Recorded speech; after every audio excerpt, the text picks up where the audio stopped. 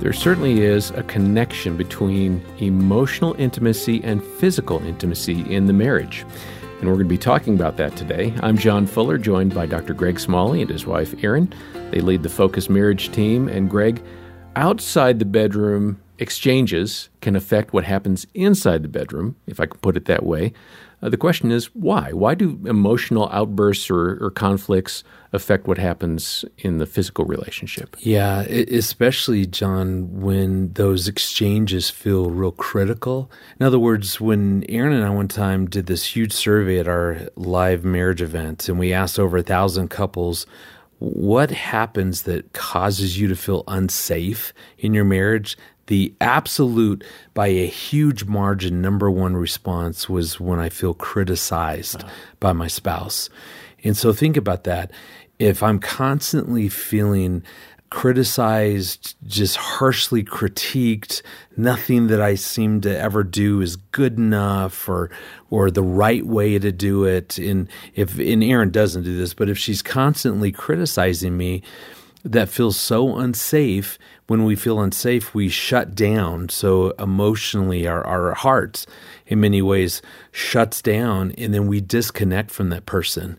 Compare that to the deepest longing that we have as individuals is to be fully known, to be fully seen by our spouse. So within marriage, we want to be deeply known. And if I'm always thinking that Erin is coming at me with a critical spirit or always saying these harsh things about me, I'm never doing anything right, then I'm not going to ever feel fully known. I'm going to put up walls, and thus we're never going to experience, that sort of emotional intimacy, which is going to then ultimately impact, physically. If I don't feel safe emotionally with Erin, I'm probably not going to want to draw close to her physically. Yeah. And that's why there's such a close tie-in to both of those things. Yeah. Criticism, I tell you, it's a wrecking ball inside of a marriage. Well, and I've been guilty of having a critical attitude toward my wife. You criticize us all the time. I'm talking about marriage now. I'm sorry. My wife. Sorry. Got it. And in those moments, it's sort of like, don't even touch me, right? I mean, that's the vibe that she sends off because it's such a turnoff to feel criticized. Mm-hmm. Well, Focus President Jim Daly spoke with marriage researcher Shanti Feldhahn and Dr. Michael Seitzma.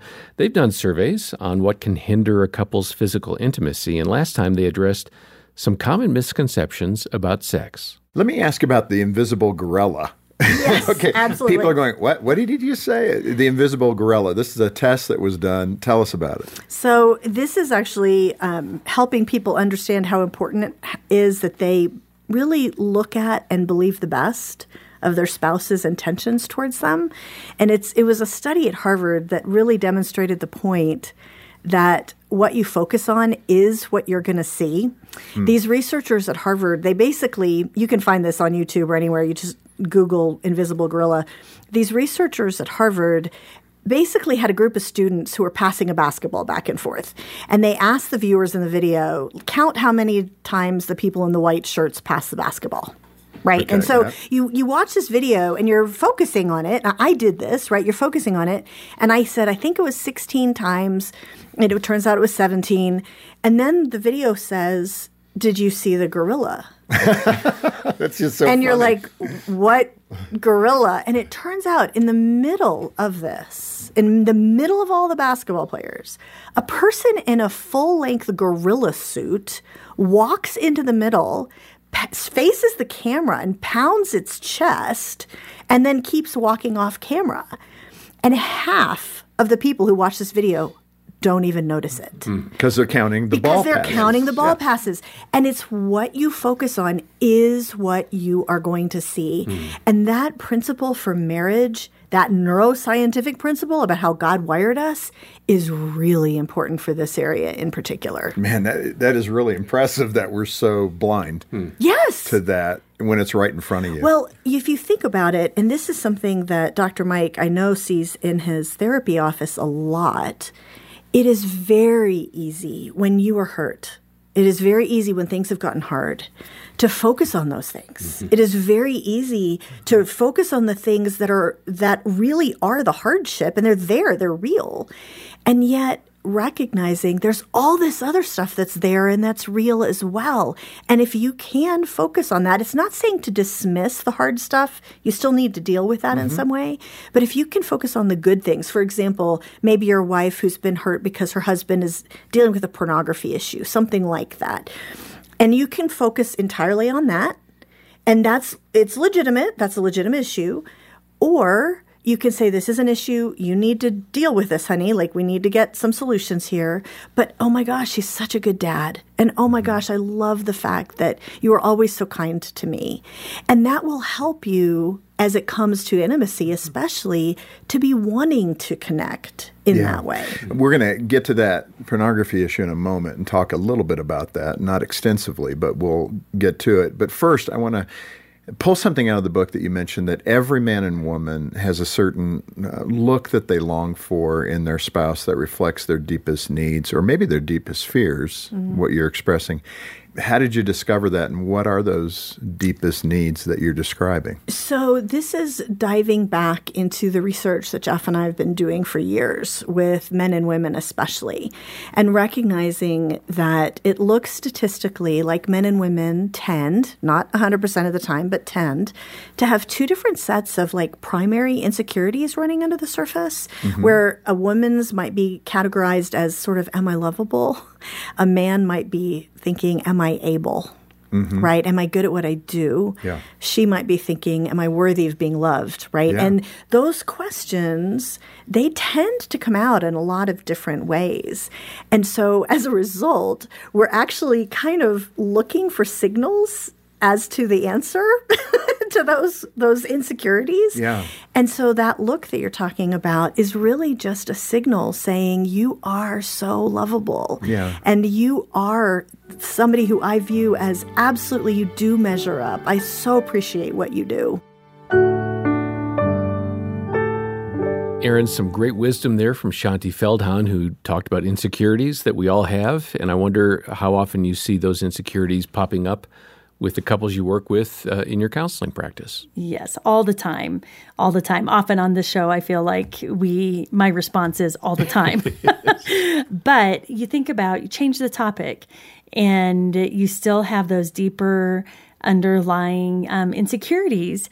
I would say under the waterline. And really, for a woman, often she's thinking of, am I lovable? Am I acceptable?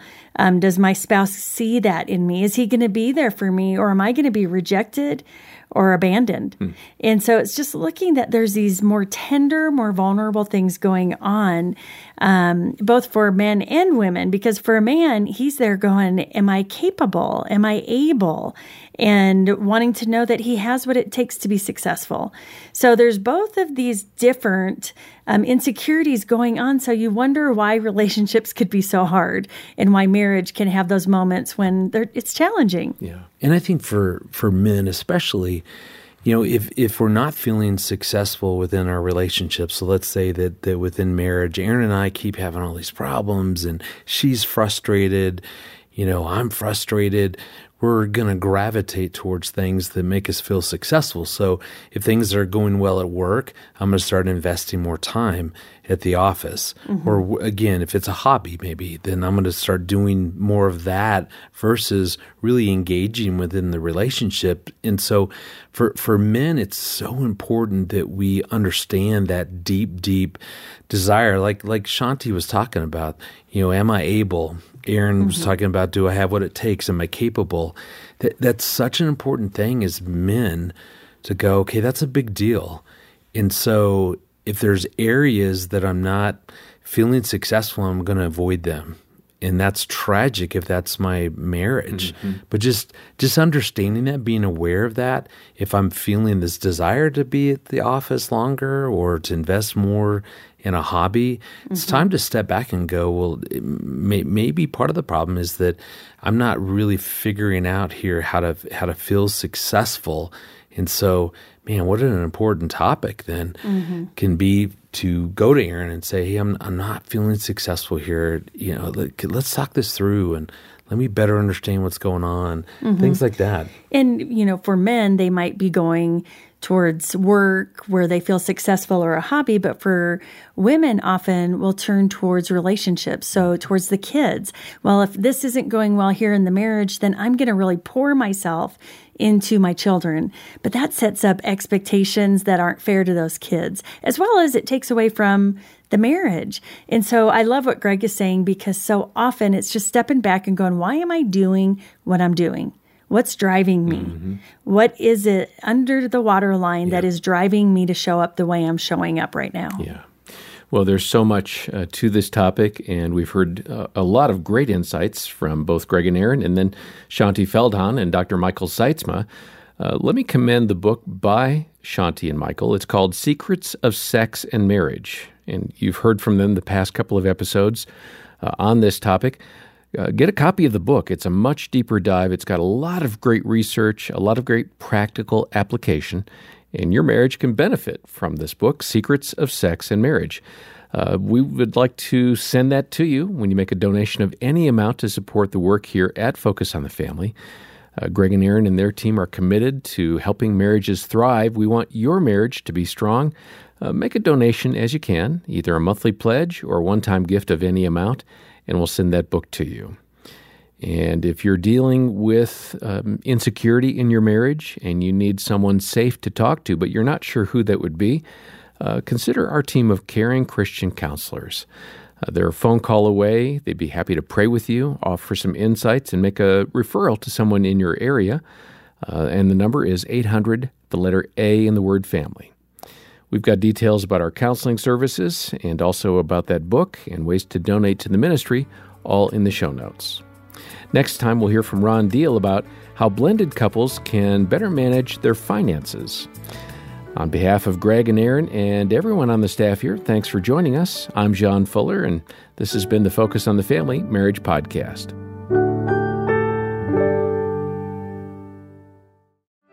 Is your marriage holding on by a thread?